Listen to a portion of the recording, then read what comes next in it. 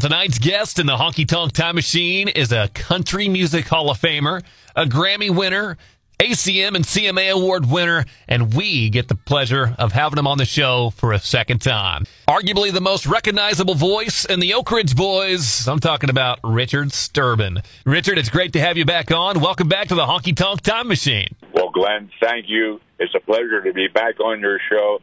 It's a pleasure to be able to talk to you again and to all your fine listeners out there. Well, that's very nice of you to say. Richard, by the way, is the bass singer for the Oak Ridge Boys. And last time we talked was about 3 years ago. The country was mired in the COVID-19 pandemic.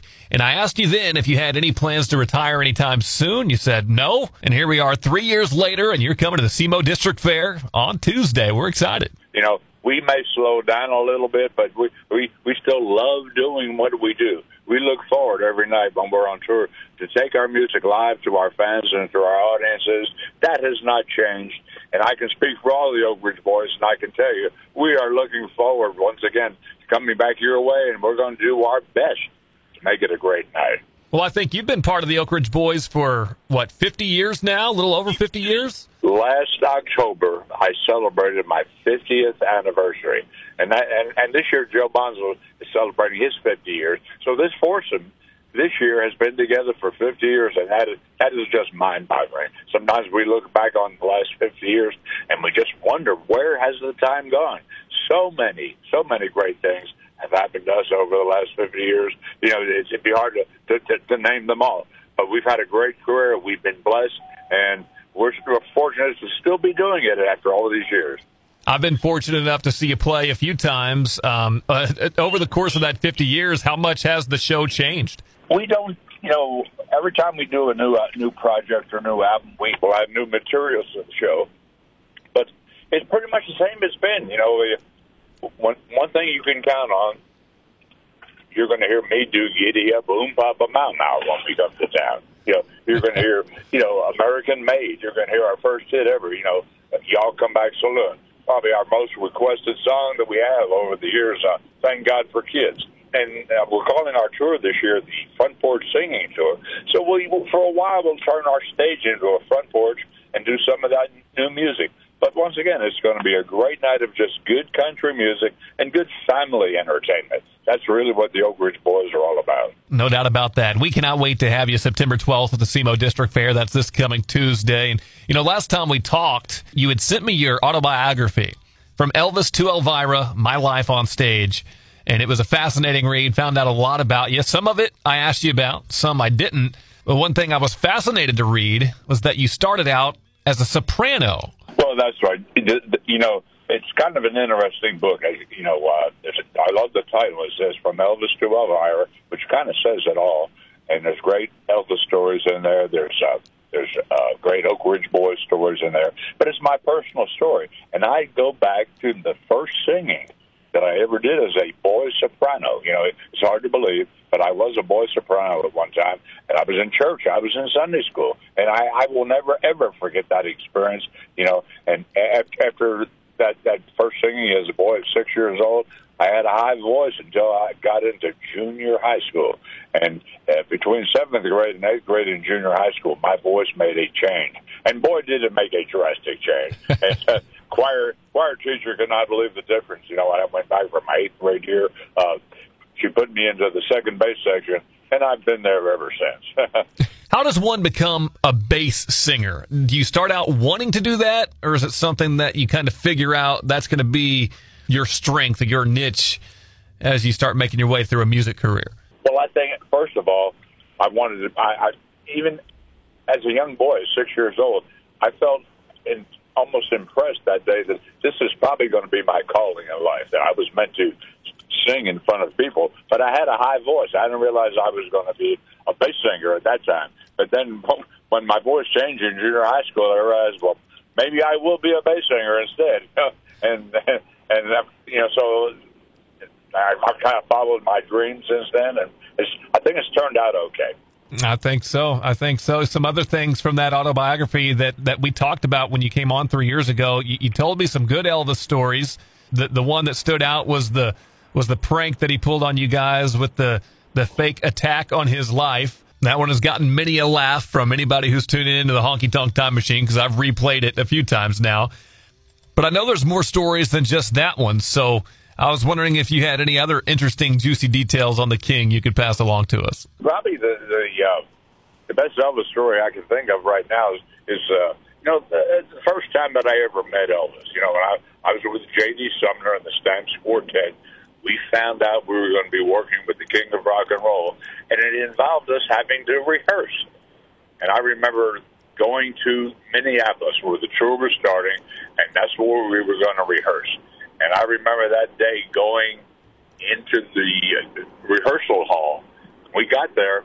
There was no Elvis. You know, the TCB band was there. The Sweet Inspirations, they were there.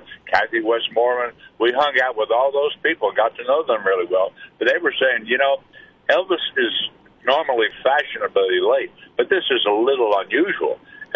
But after a while, to try to make this long story short, we heard this commotion coming down the hall. The door opened, and in walked Elvis. And I will never forget that. My jaw just dropped.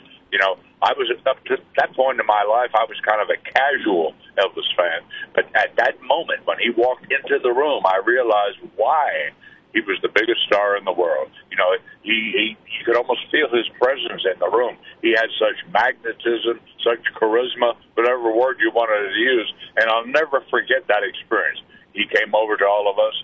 He hugged us around our necks. He welcomed us into his organization. He called us all by our first names, and it was a great experience. I'll never forget that. 2 years of your life were spent singing behind Elvis on stage, and I'm sure looking back now, that time went really fast. But as you do look back on it, you know, what kind of memories do you have? Well, I have some great memories. You know, I got to know Elvis just a little bit, and I had some very fond memories. And, you know, even though Elvis was the king of rock and roll, and he certainly was, I really believe that deep down inside, his favorite music was gospel music. And some of my best memories of the times I spent with Elvis involved singing gospel songs. Most days on tour, he would love to try to find a piano, and he would expect us all to get around the piano, and we would sing gospel songs and spirituals. He loved spirituals as well, and so like my fondest memories, you know, of being with Elvis involved singing gospel songs. And I'll never forget one time in particular. We were up in his suite, standing around the piano, there singing. And he came over and stood right next to me, and he got down close to my ear, and he tried to show me that he could sing bass as well, you know. and that's something, once again, I'll never forget. But he was an okay bass singer, but I think he was a lot better doing it, what he was doing, really. That's great. And you left Elvis in 1972 to join the Oak Ridge Boys. But I know that wasn't the easiest decision for you because, I mean, you're leaving the biggest star in the world, like you said, to start something new with the Oaks. Well, you're right about that. That was a major decision that I made in my life. And I received the phone call, and the phone call actually changed my life. You know, William Lee Golden called me of the Oak Ridge Boys. He's the gentleman in our group with the long beard. You know, he's probably the most recognizable character that we have in our group. And he called me, and he said that the bass singer in the Oak Ridge Boys was leaving. And the Oak Ridge Boys wanted to know if I would be interested in taking the job. Now, here I was at the time, apparently on top of the world, singing with the king of rock and roll, but I had to make a decision. Like, what do I do?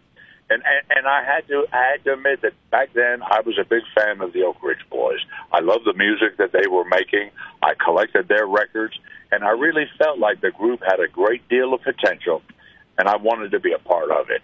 So I made the decision back in 1972 to leave Elvis and to join the Oak Ridge Boys. And, you know, back then a lot of people questioned that decision. How would you leave Elvis and join the Oak Ridge Boys? But, you know, I really believed I was doing the right thing. I kind of followed my heart. And now, over 50 years later, when I look back on that, I think back on that day in 1972, I think I made a pretty good decision. That's an understatement if I ever heard one. And what a good fit it was, too. And it's probably why you chose to leave Elvis. The Oak Ridge Boys were a gospel quartet, and this gave you a chance to dive headfirst into the music that you grew up loving. So it fit like a glove, didn't it? Well, it really did. You know, when I first joined the Oak Ridge Boys, the Oak Ridge Boys were strictly a gospel group. We were one of the top Southern gospel groups, and singing our whole show was all gospel. But we gradually made a transition, from gospel music into country. We met Jim Halsey, who became our manager almost 50 years ago. He's still our manager today, and he signed us to our first record contract with ABC Dot Records, which later became MCA Records. And we acquired the services of Ron Chansey, who became our producer, and he started producing country hits on the Oak Ridge Boys. Now, we have never really turned our backs on gospel music. We still include gospel music in our shows, and when we come your way, we will definitely do some gospel. But we now primarily make our living singing country music, and like I said, we've been very fortunate. We've been blessed. Over the course of the last 50 years, we've had a great career. So many great things have happened to us. And so would begin the mass appeal or commercial appeal of the Oak Ridge Boys. Was that what was behind the decision to start making more country music than gospel? Were you looking for that more universal mass appeal? Well, you kind of hit the nail on the head right there. Yes, we wanted to not be quite as marginalized, and we wanted to expand our audience and reach more people with our music. And we felt to do that, we would have to, expand the type of music that we were doing. So that's why we got into country music. As I mentioned a minute ago, we never turned our backs on gospel music, but we added country music, and it opened up a whole new world for the Oak Ridge Boys.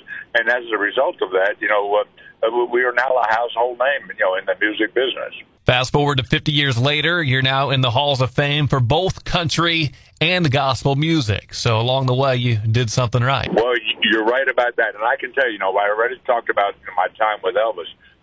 When I was a young man in my 20s, singing with the king of rock and roll, I never dreamed back then that someday I would be in two Hall of Fames with him.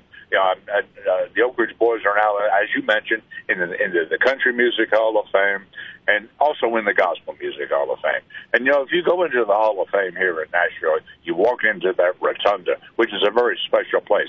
You will see the four faces of the Oak Ridge Boys on the wall in bronze. Then you look around the room, and you look down the wall, just a little ways down, you will see Elvis. And not just Elvis, though. You'll see Johnny Cash, Dolly Parton, Kenny Rogers, the biggest names in country music. And for the Oak Ridge Boys to be a part of that group, to be a part of that family, is a very, very special thing. Nice little plug for the Country Music Hall of Fame. I'm sure they enjoyed that. But yeah, the four faces of the Oak Ridge Boys. So William Lee Golden, and then I guess Dwayne Allen was the second to join, followed by yourself, and then Joe Bonzel joined up last. And that iteration of the Oak Ridge Boys has been around for 50 years. Give or take a few years where there were some shakeups, but for the most part, 50 years, and all of you are still here. Well, you're right about that. William Lee Golden, out of this foursome, William Lee Golden was the first one to join. He joined in 1965. Our lead singer, Dwayne Allen, came 1 year later in 1966. I already talked about my time with Elvis. I left Elvis in 1972, and then 1 year later, Joe Bonzel joined in 1973. So as I said earlier, this makes 50 years we've been together, and it's pretty mind-boggling. We've had a great career. Who's the best singer of the four, Richard? That'd be difficult to say. We're all different. One of the things that makes the Oak Ridge Boys a special group is the fact that we are all different. Each man is different. Each man brings something different to the table, and that's part of our appeal. I really believe that, And I think, and a long time ago, we learned to respect that difference between the four of us, and I think we realized a long time ago that we need each other. So we became the best of friends, and we're a true group. We're a true brotherhood. We pull together as a team, and I think that's what makes us so successful. Well, if you don't mind, let's get into the music that made the Oak Ridge Boys famous. You know how the show works. We hear the stories behind the songs, and I guess there's no better place to start than the breakthrough single, Y'all Come Back Saloon, in 1977. That was your first big country radio hit, wasn't it? You're right about that. And I remember, listening to that song in the room with Ron Chansey, our producer. When he played the demo of that song, I felt like the demo was so good, it could have been a hit. And so when we heard that song, we decided immediately, we've got to record this thing, And sure enough, it became our first #1 country record and kind of laid the foundation for what was to follow, years later. For like 15 years in a row, everything we put out, bunch of, the top of the country music charts. And we were very fortunate. But Y'all Come Back Saloon laid the groundwork for all of that. I'm sure for a bass singer, it's hard to find a song where you can really shine as like the lead singer. But you found one of those in 1979 with Dream On. It's kind of difficult to find a song that lends itself to a bass voice. But our producer, Ron Chansey, he found, Dream On. It was actually the Righteous Brothers version. Bill Medley sang the lead vocal for the Righteous Brothers. He had a low voice. And so we took that song, and we felt it was a good song for me to sing, and I kind of just adapted it to my way of doing things, and I think it turned out okay. We still do it every night on stage, and we'll do it when we come your way. One of my favorite Oak Ridge Boys songs has always been Leaving Louisiana in the Broad Daylight, which I think Rodney Crowell wrote that.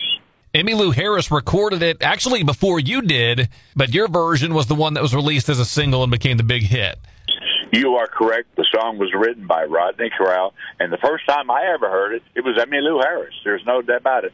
And I thought it was a great song. And I'll never forget when we were sitting in the office with Ron Chansey. He played that song, and I figured, wow, I love this song, and I'm so glad we're going to record this song. And sure enough, it became a big hit for the Oak Ridge Boys, and we will do it when we come your way as well. Now, speaking of Rodney Crowell, he didn't write Elvira, but he did record a version of it. I think it was in 1978. It didn't really do anything for him. You guys got your hands on it, and it just took off and blew up for you in 1981. This is like 15 years after it had been written. What was the difference? Why did it work so well for you when it hadn't in the 15 years prior? The fact, I already mentioned earlier that the four of us are so different. Each of our voices are different. And the fact that we were able to, feature the high tenor on the verses, and then me with doing the giddy up, boom, bop, my part, that kind of gave us something a little extra that the other artists didn't have. And so I think that was definitely a factor. The song was written by a good friend of ours, Dallas Frazier, passed away just this past year. And this is kind of an interesting story. He was driving home from a recording session or a writing session or whatever in Nashville. He was driving through East Nashville, and he came up to a street sign that said Elvira Street. He saw, and he pulled his car right up to the street sign, and right there on the spot, he pulled out a piece of paper or an envelope or something, and right on the spot he wrote, Elvira, Elvira. My heart's on fire for Elvira. And then he wrote the giddy up, papa, mau part right there. And as he told the story many times, he said that the papa, mau part imitates the bumps that were on the road. Elvira Street evidently had a lot of potholes, and so papa, mau imitates the bumps on the street. Now, but that's all he had. So when he got home, he wrote verses about a woman, so the whole song would make sense. But the original inspiration for Elvira came from a street sign. That's a story that a lot of people don't know. That's funny because I always wondered growing up if the pop culture sensation Elvira had anything to do with that song, and sounds like the answer to that is no. It was a street. I don't think Elvira herself had anything to do with our version of Elvira. I know personally I've never met Elvira, and I wish I had, to be honest with you. I'd love to. I think we all love to talk to her about how much Elvira, affected the Oak Ridge Boys' career. But to answer your question, I think they were separate entities. There's no doubt about it. Just unrelated. That's really cool. And to go back to your point of the four very distinct voices making the song completely unique with the different parts, in my opinion, it's your voice that sets it apart the most. Without the papa, loom, papa, mau, I don't think that song is nearly as big a hit. That is kind of the hook of the song, if I could put it that way. And, even after all these years, when we perform that song on stage, when we get to the papa, mau part, what is a lot of fun for me personally is to look out in the audience and see all of the men, or most of the men anyway, trying to sing along with me. It is it's funny to see people, the men trying to do that. I guess some of them can do it. Every now and then we'll run into a guy that can do it pretty well. But for the most part, I think everyone is just trying to do it. Yep, exactly right. And that's when I became a fan, was when I saw you guys perform that at the Grand Ole Opry, and I've been a fan ever since. Trying to Love Two Women, 1980, another one of my favorites. What do you remember about that one, Richard? Well, once again, I mentioned earlier that Ron Chancey was our producer. In fact, we got so close with Ron, we started referring to him as the fifth Oak Ridge boy. And I remember he came on our bus one time. He was going on the road with us. He wanted to play us some songs, and he was singing, Trying to Love Two Women. We couldn't figure out what in the world he was singing. He says, I got to play this song for you guys. And he played the demo, and once again, he said, this is going to be a great song for you guys. And we looked around and we said, yeah, I think so. And immediately when we heard that song, we felt it would be a perfect song for William Lee Golden to sing the lead vocal on, because at the time, it kind of talked about his life, to be honest with you. and it just became a natural thing. And once again, we still do that song most nights on stage. You were telling me last time we talked that he didn't always have that long beard. In fact, it used to be quite the opposite. He was very clean-cut and clean-shaven. Well, you're right about that. I mentioned earlier in our interview that, he called me up when I was singing with the Oak Ridge Boys. He placed the phone call, that really changed my life. But back then, he did not have the long beard. He was Mr. GQ. He had short hair. He dressed in the latest fashions of the day, and he was totally a different person than he is today. But I think, he once again, that the look that he has with the beard and everything is part of the Oak Ridge Boys. He's probably the most recognizable character that we have in our group, and we certainly would not be the Oak Ridge Boys without him. Well, let's skip ahead to 1982 with Bobby Sue, which was kind of the second coming of Elvira, or at least it seemed like that's what you were going for. Even your part with the Bobby Sue, another very recognizable moment for you to shine in that song. Is that what you were going for? Were you trying to recapture that magic? Well, when we had such success with Elvira, we wanted to try to find a song that we thought could follow Elvira. And when we heard that song, we heard, this is exactly it, with the Bobby Sue. And sure enough, we put it out, and it was not quite as big as Elvira, but it was pretty big. And it was definitely a song that was able to follow Elvira. And we end our shows now, and we've been doing it for years, with Elvira, and we follow it at the very end with Bobby Sue. So when you come and see us, if you hear Elvira and you hear Bobby Sue, you know the show's over. And we're going to start our bus, and we're going to leave. It makes perfect sense, because they do go hand in hand in both ladies' names, might I add. Now, this year, you're probably aware that it's the 40th anniversary of American Made. Well, I am aware of that. Last year we celebrated the 40th anniversary of Elvira. You've been around a while when some of your biggest hits, have been around for over 40 years. And that's certainly the case of the Oak Ridge Boys, and we include that song. That's definitely one of our biggest hits, and we include that song on every show. We will do it when we come to town. Every year, July 4th, without fail, you're going to hear that song somewhere, and it definitely works as a patriotic song. But were you trying to be patriotic when you recorded it? Because it doesn't necessarily have to be, but it's certainly taken that way. Well, we are patriotic guys. There's no question about it. And when we come to town, we will do some patriotic music. We will honor our country. We'll honor our veterans and our troops. And we love, the freedoms that we experience living in this country. But I think when we heard Elvira, we just felt it was a great song. And we felt it was a hit song, and we wanted to do it. So it kind of all blended together with the way we feel and the way we believe, and it just worked out just right. Well, Richard, we're sitting here in southeast Missouri, not too far away from the Ozark Mountains. And a song that you guys did that's always been near and dear to our hearts is Ozark Mountain Jubilee. How'd you come to record it? Well, once again, maybe it was a song that's Ron Chancey found for us. And I remember when he played the demo in his office, we heard that song, we went, wow, this is really, really, really something special. and it turned out to be something special. William Lee Golden sang the lead vocal, and he has such a great way of interpreting a lyric and then communicating that lyric to an audience. And he certainly does that, with the Ozark Mountain Jubilee. And we do it. We don't do it on every show any longer, but we still do it quite often. And there's a good chance that we'll do it when we come to town. You guys did that in '83. 4 years later, William Lee would actually leave the group, and he would be replaced by the late Steve Sanders.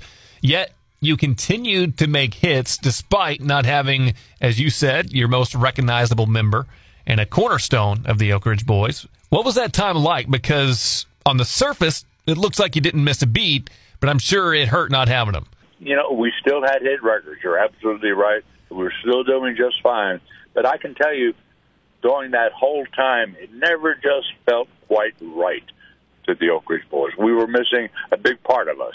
And I'll never forget when we decided to settle our differences with William Lee Golden, and we sat down and we talked with him.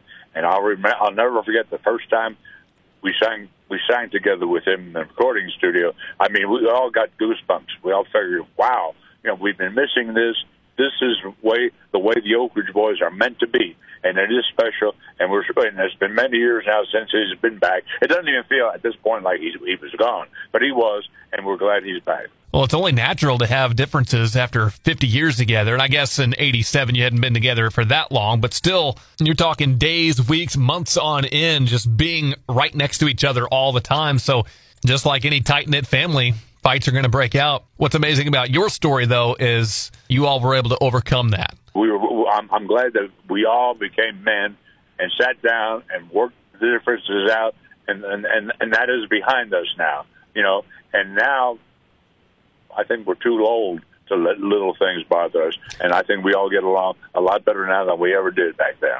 But not too old to make great music, and you're coming our way. Well, thank you, sir. September 12th. Thank you. Richard, you're a heck of a guy. I can't thank you enough for coming on my show, not once, but twice. Can't wait to see you Tuesday. Well, thank you so much for allowing me to talk to you and all your fine listeners out there.